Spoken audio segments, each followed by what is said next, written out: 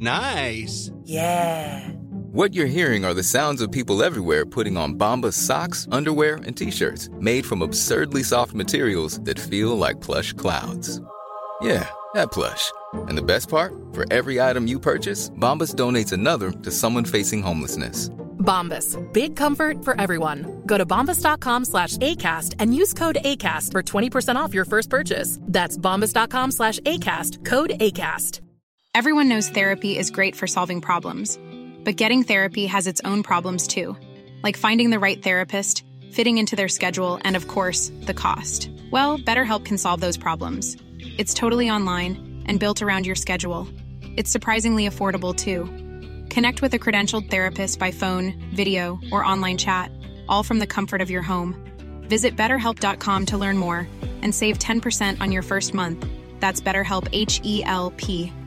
I'm Sandra, and I'm just the professional your small business was looking for. But you didn't hire me because you didn't use LinkedIn Jobs. LinkedIn has professionals you can't find anywhere else, including those who aren't actively looking for a new job, but might be open to the perfect role, like me. In a given month, over 70% of LinkedIn users don't visit other leading job sites. So if you're not looking on LinkedIn, you'll miss out on great candidates like Sandra. Start hiring professionals like a professional. Post your free job on linkedin.com/people today. This episode contains distressing themes and descriptions of violence. This podcast is intended for a mature audience. Listener caution is advised. They Walk Among Us is part of the Acast Creator Network.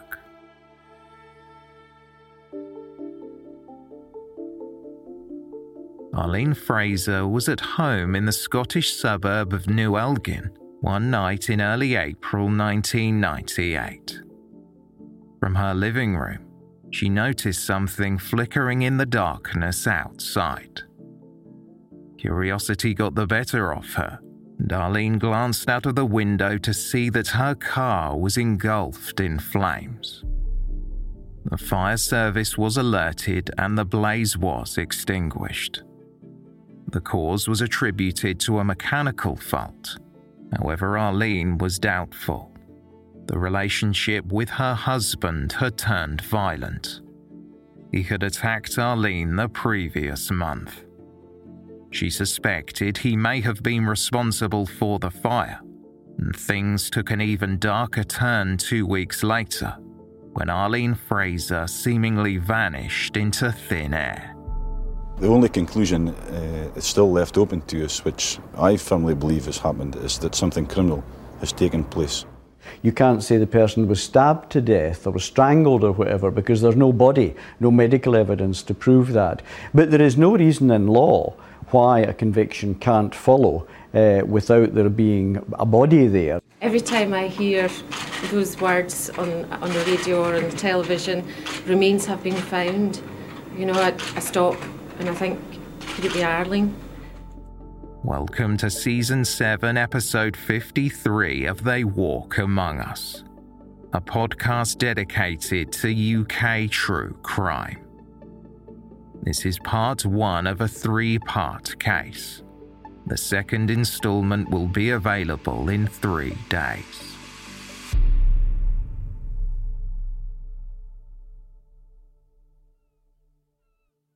Elgin in Scotland, a location rich in history with a population of approximately 24,000 people, is famous for its cashmere weavers, a stunning cathedral, scenic hikes and whiskey distilleries. The town was the place Isabel Thompson and Hector McInnes called home. They welcomed a healthy baby girl on August 18th, 1964. Arlene was the couple's second child. Her sister Carol had been born several years earlier. No one knew when Arlene was small that she would reside in Elgin for her entire life, bar a short period in the 60s when Hector's job as a Navy aircraft mechanic uprooted the family to the sunny climes of Malta. When that stint was over, Isabel and Hector returned to raise the girls in Scotland. Sadly, the couple's relationship dissolved when Arlene was around 5, and Hector's job would take him to Cornwall, almost 700 miles away. In her early years, Arlene, with her fair hair, large brown eyes and big open smile, was often referred to as a tomboy. She had a rebellious streak. Arlene was also said to be disorganized and messy, which frustrated her older sister with whom she shared a room. The two were prone to normal sibling spats, and the girls were considered opposites. They remained in touch with their father despite the distance between them, and frequently spent summer with him in Cornwall. Time changed Arlene's tastes. During her teens, her interests evolved from horse riding to a love of clothes, makeup, and boys. Her dislike for school saw her leave at 16 without any further qualifications, before she successfully applied for a steady job working in a boutique clothing shop in town. Prior to that, to make some extra money, she was employed in a variety of roles at fast food outlets and even a bar. Life at that point was not without its challenges. Arlene had a lifelong inflammatory bowel condition which required medication. Crohn's disease has many possible symptoms, including stomach aches, cramps, fatigue, and unintentional weight loss. She was barely into her 20s in 1985 when Arlene met the co-owner of a wholesale fruit and veg business, a 26-year-old known about town for playing guitar in a popular local band called the Minesweepers. Nat Fraser, the new man in Arlene's life, at first appeared to be enamored by his new girlfriend, and on May 9, 1987, the couple were married in a beautiful church in Elgin Town. As she always had done, Arlene had taken great care of her appearance, even more so on her wedding day. She wore a short-sleeved dress with a lace ruffle that wrapped around her shoulders. A veil trailed down her back. She pulled up to the church in a classic white car to be met by a groom who looked the part in his kilt and black jacket. However, on closer inspection, Nat was more than a little worse for wear, after choosing to have his stag night the evening before and being bruised from a scuffle. The day seemed to go off without a hitch. The newlyweds were photographed smiling as they were about to cut their 3-tier square wedding cake. Nat's best friends Hector, Dick, Andy, and Taylor were among the guests, and the night came to an end with Nat playing with his band. That said, not everyone was happy with the wedding. Arlene's mother, Isabel, had some reservations about her daughter's choice of partner. Nat Fraser's reputation for playing the field had found its way back to Arlene's family. The rumours were confirmed by an incident that occurred just a couple of weeks before the wedding. Arlene had returned to her mother's home upset that she had caught her fiancé on the telephone with another woman. Arlene's family did not seem surprised, and her loved ones, including her sister Carol, urged Arlene to reconsider the upcoming nuptials. But Nat's actions did not seem enough for Arlene to cancel the lavish wedding. Initially, Nat seemed nice enough in person, and Arlene was an adult. The pair had chosen to marry one another, which was a decision her family would have to accept. The couple lived in a one-story but spacious property, number 2 Smith Street in New Elgin. Their romance had progressed quickly. Arlene had moved into the bungalow after just 4 months of dating Nat. Smith Street was perfect for the Frasers due to its convenient proximity to New Elgin Primary School, just a 2-minute walk away. It was just as well because not long after the couple were married, 3 months in fact, they were joined by their first child, a baby boy who they named Jamie. 5 years later, in 1992, a little girl called Natalie completed the family. Arlene's loved ones were somewhat apprehensive about what sort of mother she would be, due to how rebellious she was in her youth. It turned out they had nothing to worry about. She took to motherhood like a duck to water. Nat continued working as a partner in a local fruit and veg wholesaler, while Arlene was a stay-at-home mother. In time, she took to childminding during the summer months, and Nat gave Arlene an allowance of £100 a week. She tried her best to raise her children in a happy home, but there were problems with Arlene's marriage. Nat would claim when Jamie was 7 months old, Arlene had an affair with a teenager working as a delivery driver for her husband's business. However, it would subsequently be revealed that it was Nat Fraser who was the unfaithful one in the relationship. His hobby, playing with the minesweepers, and his job delivering produce to numerous shops and businesses, meant he was often away from home, and he partook in extramarital affairs. Arlene was thought of as a quiet and shy woman who was not inclined to discuss the inner workings of her marriage with others, not even her family who she was close to. After the incident just before the wedding, they were no longer privy to the goings-on in the Fraser household. Since her children were born and she married Nat, Arlene had lost touch with many of her friends. She was not as interested in nights on the town as she once was. When she did go out before her first child, Jamie, was born, her husband would follow her or become increasingly violent when Arlene got home. On one occasion, she gathered the courage to leave, seeking support from a women's refuge. Though, as is common when first attempting to leave an abusive relationship, this was not the end of the marriage. Arlene was convinced to return after being bombarded with a flurry of apologies and gifts from Nat. The couple's daughter was born, and the Frasers' dysfunctional relationship continued, prompting Arlene to intermittently contact a solicitor. Breaking away from Nat was proving difficult, as with every small step to pull away from him, he would lure her back either through charm or fear. One thing was evident to the people who knew her. Arlene was dedicated to her children. She was exceptionally kind and giving. This generosity also extended to material possessions.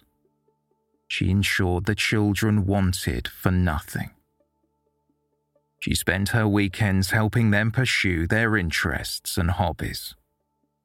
Jamie liked swimming, and Natalie participated in acting and dance classes. The walls in the carefully decorated Fraser home were adorned with studio portraits of the two children. Nat Fraser was mostly absent from the family's outings. He only had 1 day off a week and spent most evenings out gigging at events with his band. From the outside in, the family of 4 were living a comfortable middle-class life. However, there was always turmoil behind closed doors. Nat was unfaithful, and Arlene missed the company of friends. She wanted to socialize more, but that's when her husband became physically violent when he felt he was losing control of his wife. In the spring of 1998, Arlene saw a solicitor about getting a divorce. In February of that year, Arlene's weight plummeted to a mere 7 stone after Nat had violently assaulted her, damaging her jaw. Nat moved out of the family home, and Arlene was determined to turn a new page in her life. Arlene resolved to pursue self-improvement in the wake of the separation.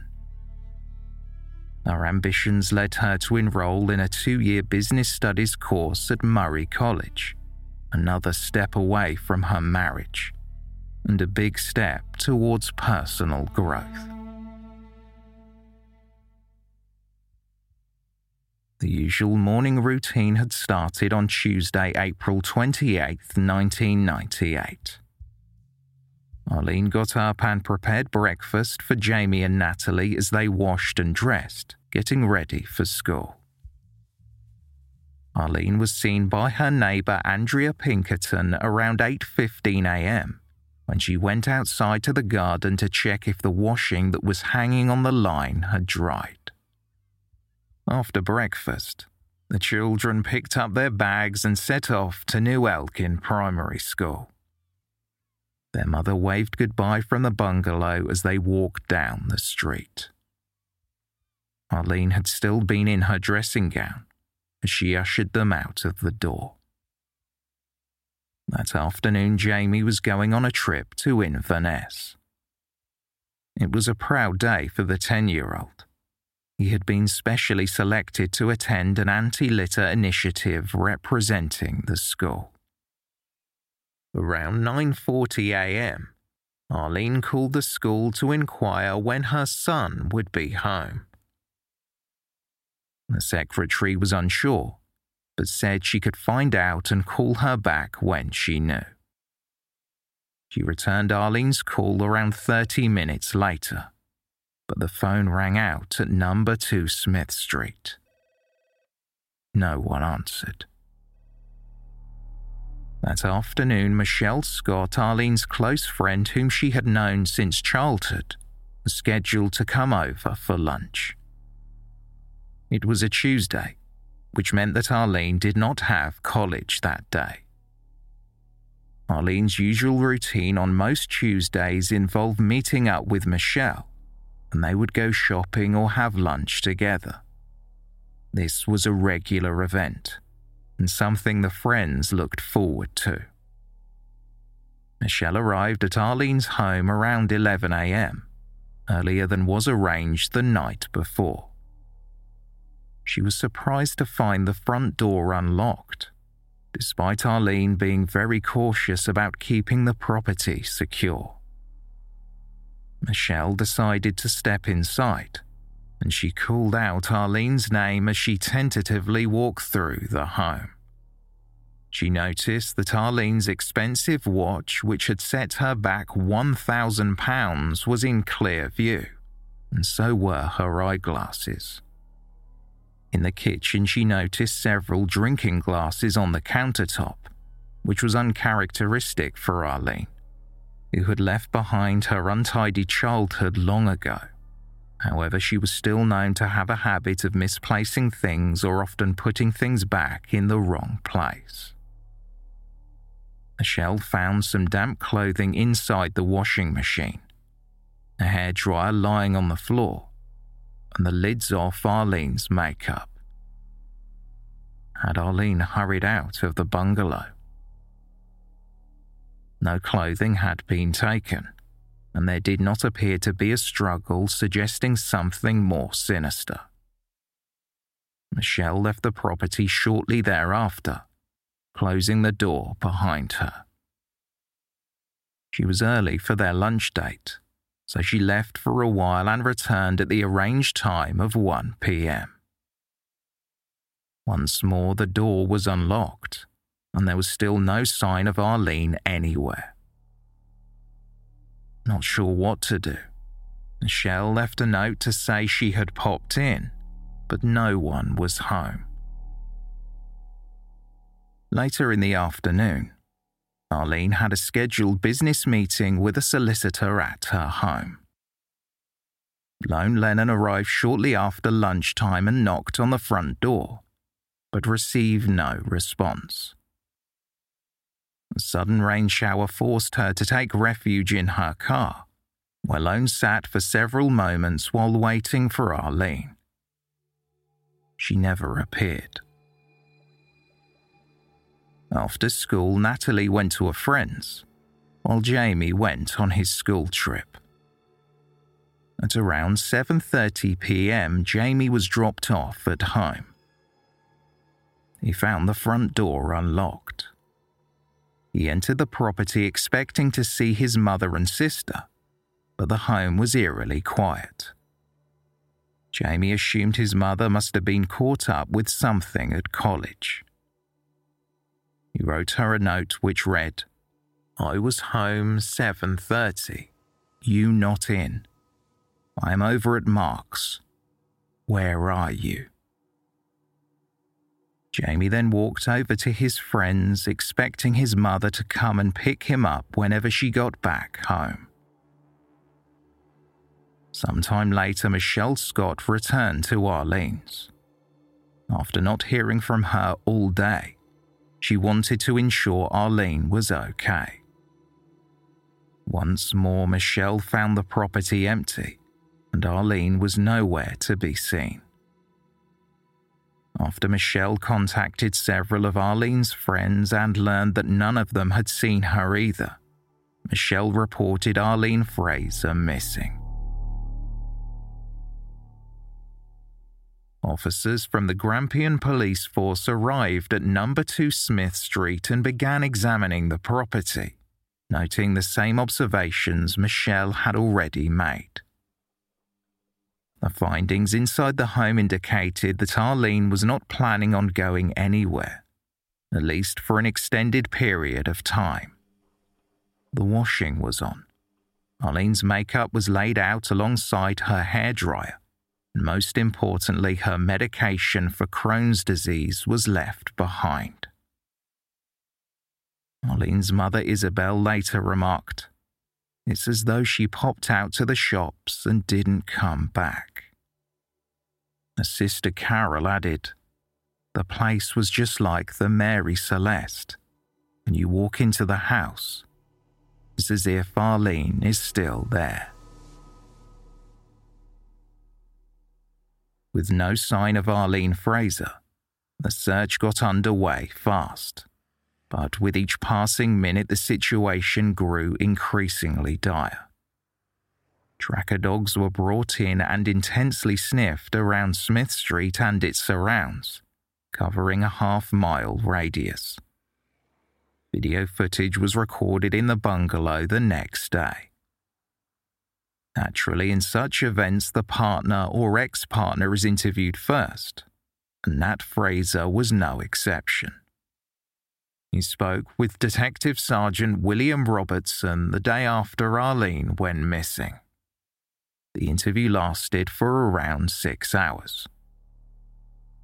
Nat told the officer about his fears that Arlene was involved with another man when he said, "Somebody gave me a whisper. I cannot recall who it was, that Arlene was seeing a man. I did ask her if she was having a carry-on with another man, and she just told me no, and not to be so stupid, but it just festered in my head and kept gnawing at me." Nat Fraser claimed the other person was a local man who worked in a furniture shop. He continued, "I did ask myself, was it really happening?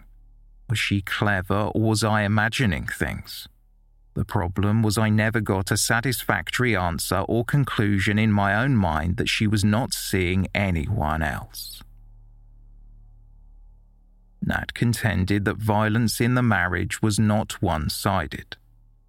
He offered his account of the period when Arlene left home to live with her parents briefly after she heard her fiancé talking on the telephone with another woman. He stated, "About 2 to 3 weeks before we were married, Arlene broke a mirror tile over my head after overhearing a phone call I'd received from a female. She thought I was maybe going to meet this girl and she never gave me a chance to explain. That sort of set the tone for our relationship. It was up and down. Arlene Fraser's description was released to the public along with her photograph, but the police explained that they were uncertain what the 33-year-old was wearing on the day she vanished. Arlene stood 5 feet 4 inches tall with a slim build and long light brown hair. After she was missing for 3 days, further efforts were made to track her down. In announcing the development, an officer from the Grampian Police also stated that they were baffled about Arlene's disappearance. Detective Chief Inspector Peter Simpson, who was tasked with leading the investigation, remarked, "There's nothing to indicate we should be searching in any particular area. We will just have to cover everywhere to make sure she isn't lying injured nearby. It may be for some medical reason she has left home and not made it to her destination." Aberdeen search and rescue teams combed the forested areas and farmland just out of town as helicopters flew overhead. Gardens, outbuildings, and wastelands were explored, but the officers' efforts were fruitless. Chief Inspector Laurie Stewart informed the public that the last time Arlene was seen was when she waved Jamie and Natalie off to school on Tuesday morning. The officer said, "To the best of our knowledge, she has not been seen since. It is totally out of character, and her family are all desperately worried. We would urge her to contact us." As they looked into Nat Fraser, it was confirmed that his alibi checked out. However, to officers, the circumstances seemed contrived. The person Nat was talking to, Hazel Walker, was having problems with her marriage when by chance she met Nat at one of his Minesweeper gigs held at the Grant Arms Hotel. This was not long before Arlene disappeared. Hazel attended to support her uncle, who also played in the band. By the end of the night, the charismatic Nat Fraser had convinced Hazel to give him her number. She would subsequently admit that this was only because she had had too much to drink. Over the following week, Nat rang Hazel every day while her husband was out of the house at work. However, the relationship never developed into a physical affair. When the pair spoke on April 27th, Nat made a strange request. He asked Hazel if he could call her again the following morning. She said he could, and that's when Nat was recorded by a CCTV camera in a phone box on the morning his estranged wife went missing. After that, Hazel Walker never received a telephone call from Nat again. There were two possibilities. Either she had been used for a carefully orchestrated alibi, or Nat Fraser was too preoccupied with finding his wife to keep in touch. A team of 40 Grampian Police CID and forensic officers were drafted in to assist in the search. They set up an incident room in Elgin and began conducting door-to-door inquiries to establish whether anybody had seen or heard anything suspicious. In addition to this, the forensic officers combed the family home inch by inch, but failed to turn up any clues. Chief Inspector Stewart said, "We are becoming increasingly concerned. Arlene went missing without making any provision for the care of her 2 children, which suggests this was not planned." The officer went on to say that the entire family were desperately worried for Arlene's well-being. The police appealed to the public for information, and a tip came in from a local woman who was sure she had seen Arlene in School Bray earlier in the morning before she waved the children off to school. This was around 1.5 miles southeast of Arlene's home. Curiously, this potential witness said that Arlene was fully dressed, but according to neighbours and Jamie and Natalie, Arlene was wearing her dressing gown that morning as she waved from the doorstep. This tip was quickly ruled out when a woman who looked remarkably similar to Arlene came forward and identified herself as the woman seen in School Bray. In addition to appealing for information, the police also sought volunteers to help search for Arlene. Hundreds of members of the community came forward to assist in the search, scouring through gardens, fields, and woodland, but no one could find any trace of Arlene. Both Arlene's mother and father had since remarried following their divorce decades earlier, but they came together to help with the investigation and support the children. Hector McInnes and his new wife Catherine travelled to Elgin to be close to their grandchildren, and along with Arlene's sister Carol, Arlene's mother Isabel and Isabel's new husband temporarily moved into Arlene's home to take care of Jamie and Natalie. Early on in the investigation, Isabel said of the young siblings, "We've shielded the children as much as we can. They know their mum is missing but don't fully understand the seriousness of the situation and the fact they may not see her again. Natalie is asking for her mum. We have told her Arlene is not very well and had to go away. Jamie is like his mum. He's very deep and has not said anything. He's not asked when she's coming back. You don't know what he's thinking. He wouldn't be one to show his feelings." Hector and Catherine, who had been visiting the family, later recalled that Nat Fraser did not seem concerned about his estranged wife. He only appeared slightly agitated at one point when he was discussing money, just over a week after Arlene had disappeared without a trace. Arlene's father mentioned that his son-in-law made a comment while chatting in the kitchen of the bungalow to the effect that the children would soon forget their mother anyway. Unsettled by this remark, Hector composed himself and left the room. There was also another puzzling element to the case that occurred around the same time. In those early days of the investigation, officers would be in and out of the home, asking questions and searching for evidence. In the already pristine and tidy property, no items of jewellery were of interest.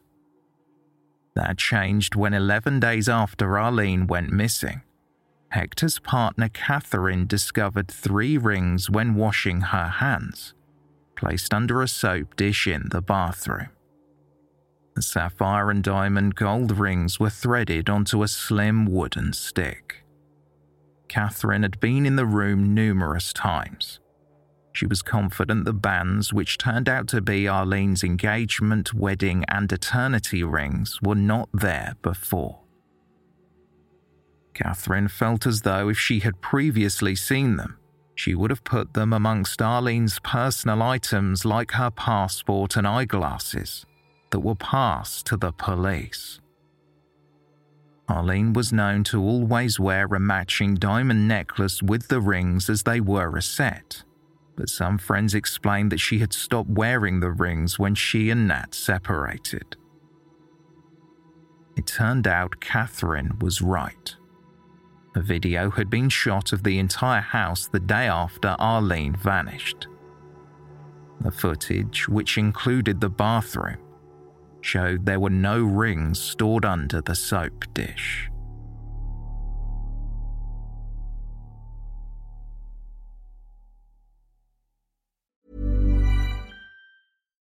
would you like to look 5 years younger? In a clinical study, people that had volume added with Juvederm Voluma XC in the cheeks perceived themselves as looking 5 years younger at 6 months after treatment. Look younger, feel like you. Add volume for lift and contour in the cheeks with Juvederm Voluma XC. Reverse signs of aging by adding volume to smooth laugh lines with Juvederm Volure XC. For important safety information and to find a licensed specialist, visit Juvederm.com. That's JUVEDERM.com. Not for people with severe allergic reactions, allergies to lidocaine, or the proteins used in Juvederm. Common side effects include injection site redness, swelling, pain, tenderness, firmness, lumps, bumps, bruising, discoloration, or itching. There's a risk of unintentional injection into a blood vessel, which can cause vision abnormalities, blindness, stroke, temporary scabs, or scarring. Talk to a licensed specialist to find out if it's right for you.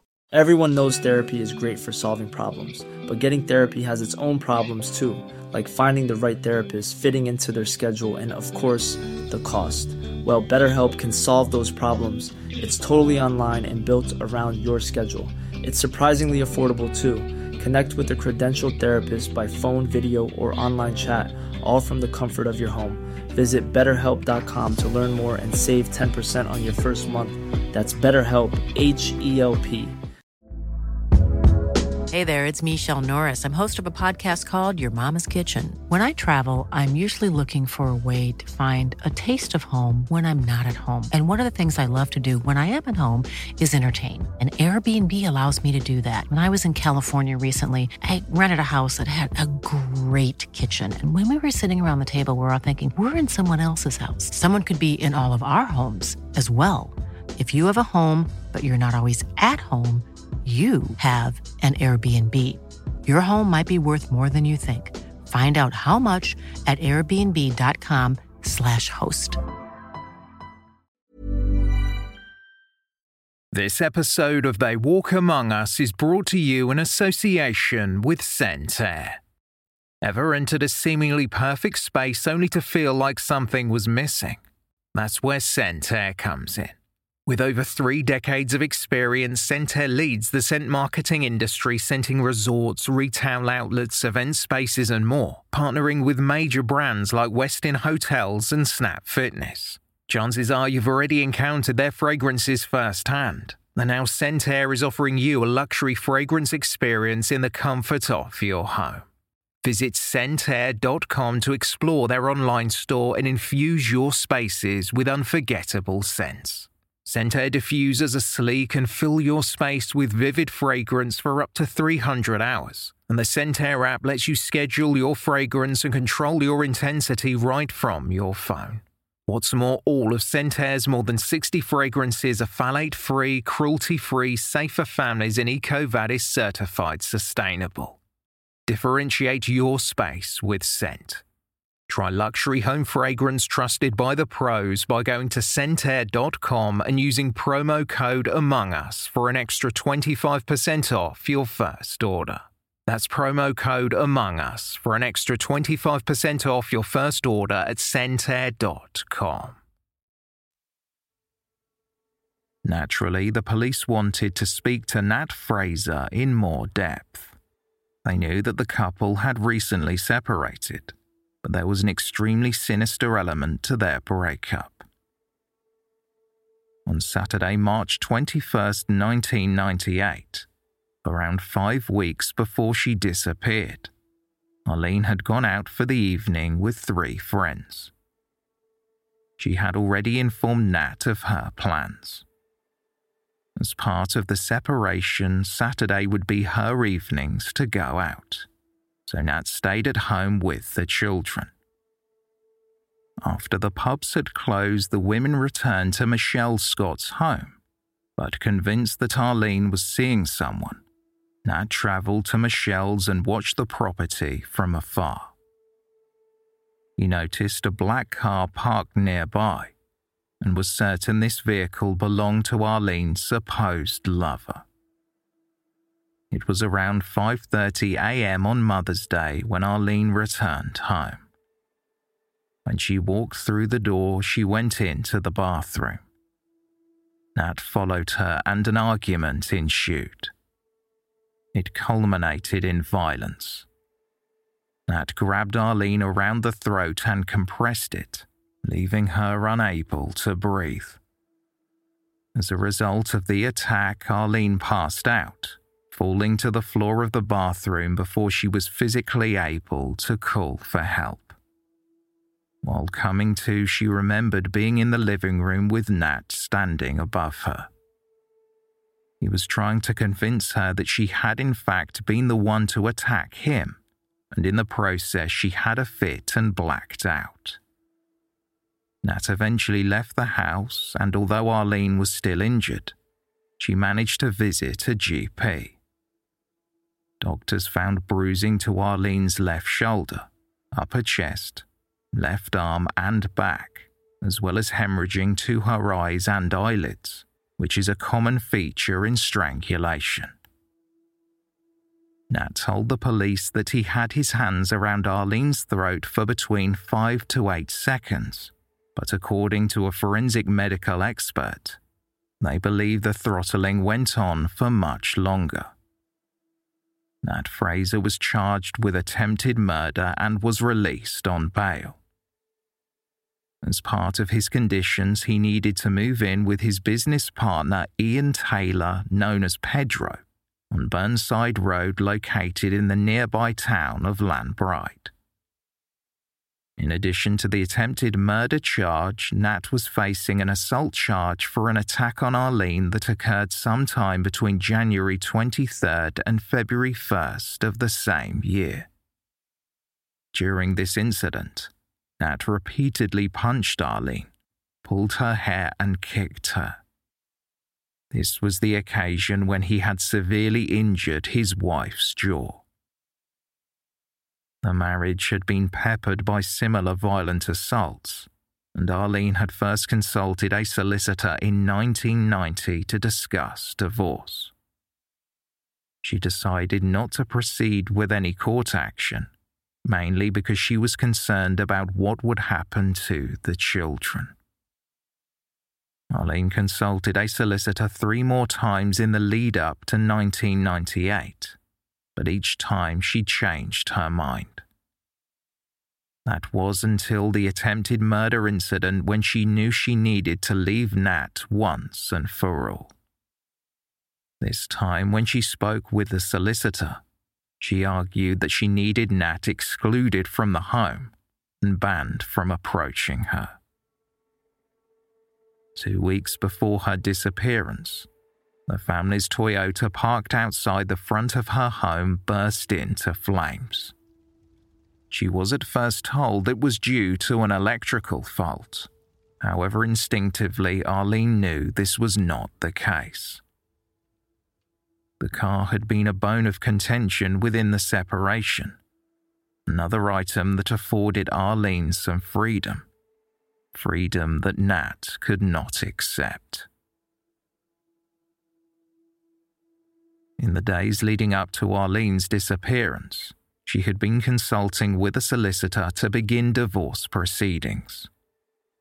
She told friends and family she wanted £250,000 as part of the separation, which would have been a major share of the family's fortune, which Nat Fraser believed was his. Arlene's sister Carol said Nat tried to appease her sister by offering a fifth of what she asked, £50,000. This was declined. The settlement would have effectively killed off his wholesale produce business. When Nat Fraser was brought in for questioning after Arlene vanished, he told the police that he was at work on the morning Arlene disappeared. He said he had been out from just after 7 a.m. delivering fruit and vegetables to local businesses. Unusually, that morning he was accompanied by Grant Fraser, a young employee who was not related to his colleague. Grant had begun his shift loading the lorry before he visited a number of local businesses accompanied by Nat Fraser, someone he had known for most of his life. Several hours later, Nat took a quick break to make a telephone call. The call was made from a public phone box in the middle of town, covered by a CCTV camera. Nat made the call to Hazel Walker while Grant waited in the van marked Taylor and Fraser Fruit and Vegetables. Although they had their suspicions, the police seemed satisfied with Nat Fraser's alibi. As the days passed, there was still no news about Arlene's whereabouts, and nobody had any idea where she could have gone. Staff at airports and ferry terminals were told to keep an eye open for the missing woman, and the community came together to aid in the search efforts, spreading out throughout New Elgin in every direction. Officers occupied the town centre, conversing with shoppers and commuters, hoping to find that one person that had seen Arlene since she went missing. Chief Inspector Laurie Stewart said the appeal was timed to coincide with the time of day Arlene was last seen. The officer said, "We want to jog someone's memory, perhaps someone who makes a weekly trip to Elgin or goes to work at roughly the same time every day." Due to the surrounding area of New Elgin being comprised of vast fields and dense woods, 3 mountain rescue teams and an RAF helicopter were called upon to aid in the search. There was some speculation that Arlene could have left of her own volition, but this was something her parents and sister dismissed. They publicly pleaded for information on May 2nd, begging for Arlene to get in touch if she was out there. Her mother Isabel said, "We are all dreadfully upset and puzzled. We obviously want her back. Her children are desperate to hear from her." Arlene's father Hector explained that the family were utterly baffled by her disappearance. It had been May Bank Holiday weekend, and investigators knew that many people were away or not participating in their usual routines. Therefore, they were unaware of the news that a local had disappeared. There was also some suggestion that Arlene had a secret boyfriend, but her family refuted this theory. Isabel voiced her opinion that if Arlene had run off to be with a man, she would have taken her makeup. According to her mother, appearances were important to Arlene. Arlene's sister Carol agreed, telling the media, "The only man she ever talked about was Nat. I don't think she went with another man. She's not like that. She didn't have a lot of confidence in herself. She didn't even think she was that attractive." Since Arlene's disappearance, her children Jamie and Natalie were being cared for by their grandmother Isabel and their aunt Carol in Hamilton. Although Jamie was aware that his mother was missing, Natalie, being too young at 5 years old to comprehend the situation entirely, repeatedly inquired about her mother's whereabouts. Police divers were called in to scour through the waters at River Lossie towards the southeast of Elgin. British Transport police officers were also directed to check railway lines in the area. On May 3rd, Arlene's father led a group of 300 volunteers in a search for his missing daughter. A call to action had been printed in the local newspaper for people aged 16 and above to join the hunt. The instructions were to meet at the Elgin Community Centre at 9 a.m. Starting in Elgin, they expanded their search radius in hopes of uncovering any clues that could lead them to her whereabouts. The public response to the call for volunteers was overwhelming, as fleets of buses were brought in to ferry volunteers around. Meanwhile, Arlene's sister spoke with the media to highlight the family's grief. Carol stated, "We have had no sleep. It's very worrying. We have got to get to the bottom of this. If Arlene is out there and has seen all this, and it's putting her off getting in touch, or if she's worried about the enormity of it, don't worry." Carol mentioned Arlene and Nat's recent breakup. She said that Arlene had been under some stress as a result, but appeared to be coping well nevertheless. Carol added, "Problems can be sorted. Let us know you're alive. That's all we want to know. She can stay away. She doesn't need to come back if she doesn't want. But get in touch." By May 5th, officers searching for Arlene wondered if they needed to take a different approach. It had been a week since she was last seen, and they had not uncovered one clue to assist in their search. Officers travelled to New Elgin Primary School where Jamie and Natalie were enrolled. In tandem, other officers took to the streets of Elgin and stationed themselves at the bus and railway station. There they stopped members of the public and asked them whether they knew Arlene, and if so, had they seen her over the past week. Just trying to refresh everyone's memory about Arlene Fraser. She's been missing since last Tuesday. Do you know Arlene? Did you see her last Tuesday, or have you seen her since? No? We're trying to trace where she is. Does anybody know her at all? I'll give you a look at her picture. Has anybody seen anybody they think looks similar to her travelling on any of the buses? If you travel regularly on any of the buses, and you think you've maybe seen her, you could get in contact with us. Or if you think you've seen her going about anywhere else, you'd just like to get in contact with us, and we can take things from there. Okay. As the search for Arlene continued, it was then the police made the public aware of the suspicious incident that happened around 2 weeks before Arlene disappeared, when the family's Toyota parked on the driveway outside her home burst into flames. A proper investigation had finally been carried out to ascertain the cause of the fire. As suspected, it was not a fault. Somebody had set the driver's seat alight. Frustratingly, there was no evidence to prove who started it.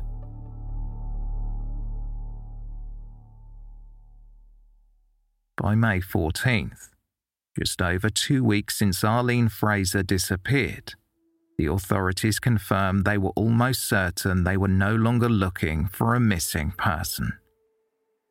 While the investigators had not uncovered any direct evidence that pointed to a crime, due to the passage of time, they concluded that something sinister had occurred. Arlene did not have her passport and had not used her bank account since she went missing. Arlene had poor vision and required spectacles or contact lenses. Both of these items had been left at the home when she disappeared, and more importantly, so had her Crohn's medication. After intensive investigations within government and medical logs in both Scotland and England, the conclusion was reached that Arlene had never collected any further prescriptions for her eyesight and health condition. Detective Chief Inspector Simpson said, "It is my personal belief that Arlene has been abducted or murdered." The officer also added that he believed that something, quote, criminal, happened to Arlene at her home between 8:45 a.m. and 11 a.m.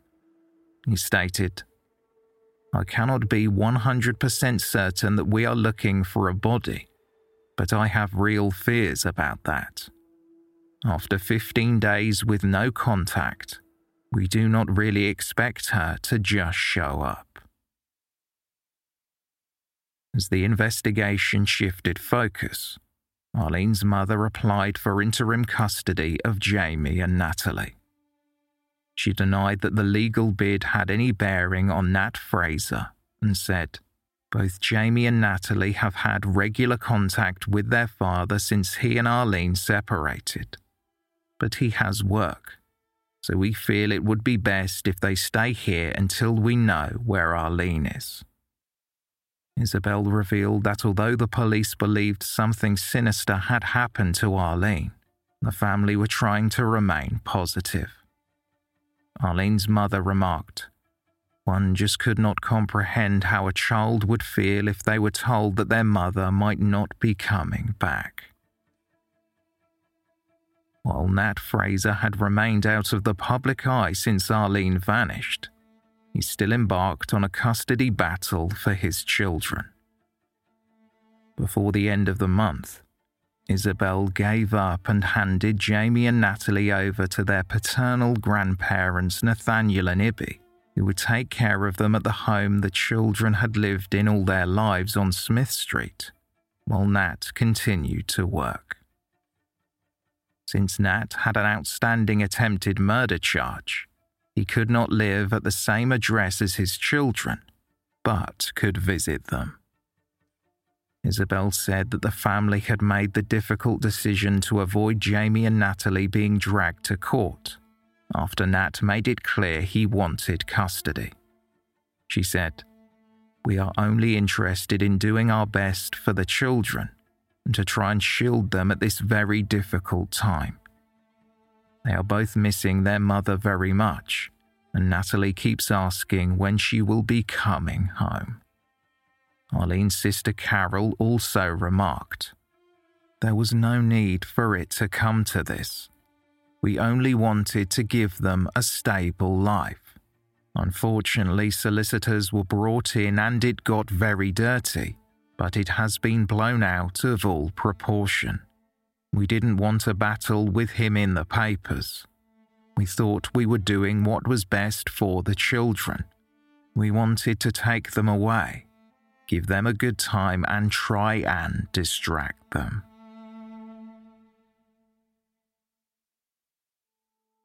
In early June 1998, Nat Fraser made his first statement in public following his wife's disappearance.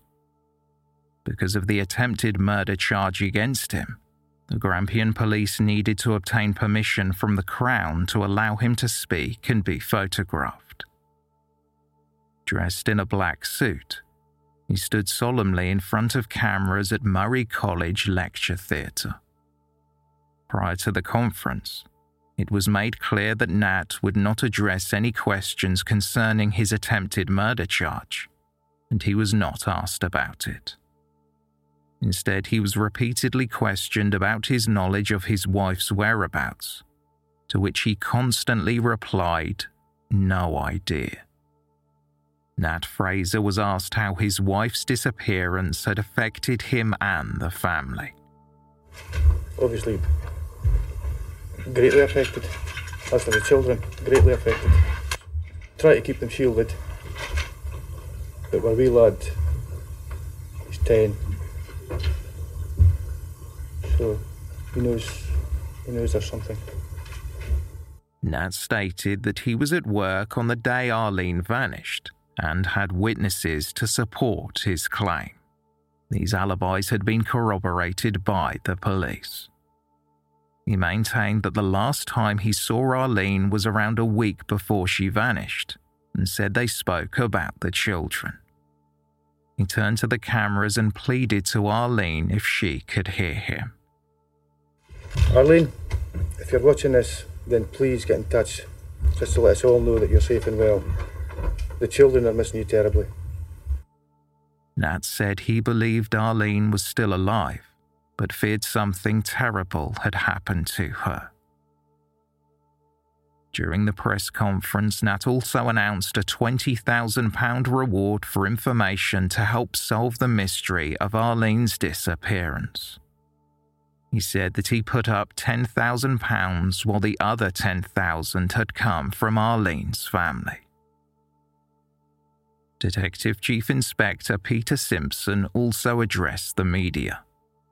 The detective revealed that he volunteered to appear in a reconstruction of Arlene's disappearance for Crime Watch. We're speaking in the region of a total of £20,000 is being offered, and hopefully that would spur someone who up until now has been reluctant to give us any information. Hopefully that would spur them into coming forward and giving us the lead that we need. It was hoped the announcement of the reward would entice people with information to come out of the woodwork. However, it failed to generate any new tips. Toward the end of June, the Grampian police scaled down the search for Arlene Fraser. The family had all but given up hope that Arlene would be found alive, with her father Hector telling The Citizen, "It has dawned on me today that the likelihood of me seeing her again is diminishing by the hour. I am 80% certain she is dead, and the other 20% is just a hope that she may survive. There is just no explanation for what has happened. She just would not leave and not tell anyone." Hector shared his belief that Arlene's disappearance was somehow connected to the mysterious arson attack on her car in the weeks before she vanished. Arlene's sister echoed her father's sentiments, affirming that every single waking thought consuming her mind was fixated on her beloved sibling. As day gave way to night, she found herself besieged by horrific nightmares of Arlene, unable to shake the haunting images that lingered in her mind. The family had hoped that if Arlene was still alive and well, she would return for Natalie's 6th birthday on August 5th. That occasion marked 100 days since Arlene Fraser had been missing. The family of a young mother who disappeared without trace exactly 100 days ago were dealt a fresh blow today when she failed to get in touch on her daughter's 6th birthday. Arlene Fraser has now been missing from her New Elgin home for 3.5 months. Natalie, Arlene's daughter, turned 6 today, but there was no hug or card or phone call from her mum to wish her a happy birthday. Police admit they are a little closer to solving the mystery of the bizarre disappearance. Though they've scaled down the inquiry, they stress they're still working on the case. I am satisfied that we as a police service have done absolutely everything we possibly can on this inquiry. We still continue to do so. Again, the word mystery has been used, and it's a word that I would apply to this particular case. It is a mystery.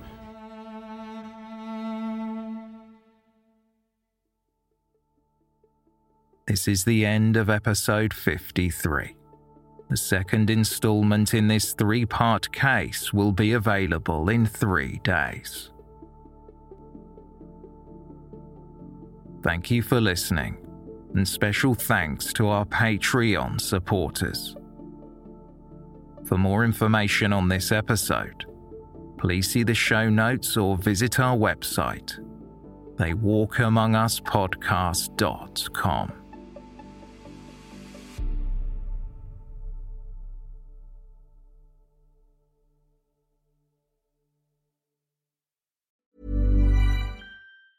Planning for your next trip? Elevate your travel style with Quince. Quince has all the jet-setting essentials you'll want for your next getaway, like European linen, premium luggage options, buttery soft Italian leather bags, and so much more. And is all priced at 50 to 80% less than similar brands. Plus, Quince only works with factories that use safe and ethical manufacturing practices. Pack your bags with high-quality essentials you'll be wearing for vacations to come with Quince. Go to quince.com/pack for free shipping and 365-day returns. Imagine the softest sheets you've ever felt. Now imagine them getting even softer over time. That's what you'll feel with Boll & Branch's organic cotton sheets. In a recent customer survey, 96% replied that Boll & Branch sheets get softer with every wash. Start getting your best night's sleep in these sheets that get softer and softer for years to come. Try their sheets with a 30-night guarantee. Plus, get 15% off your first order at bollandbranch.com. Code BUTTERY. Exclusions apply. See site for details.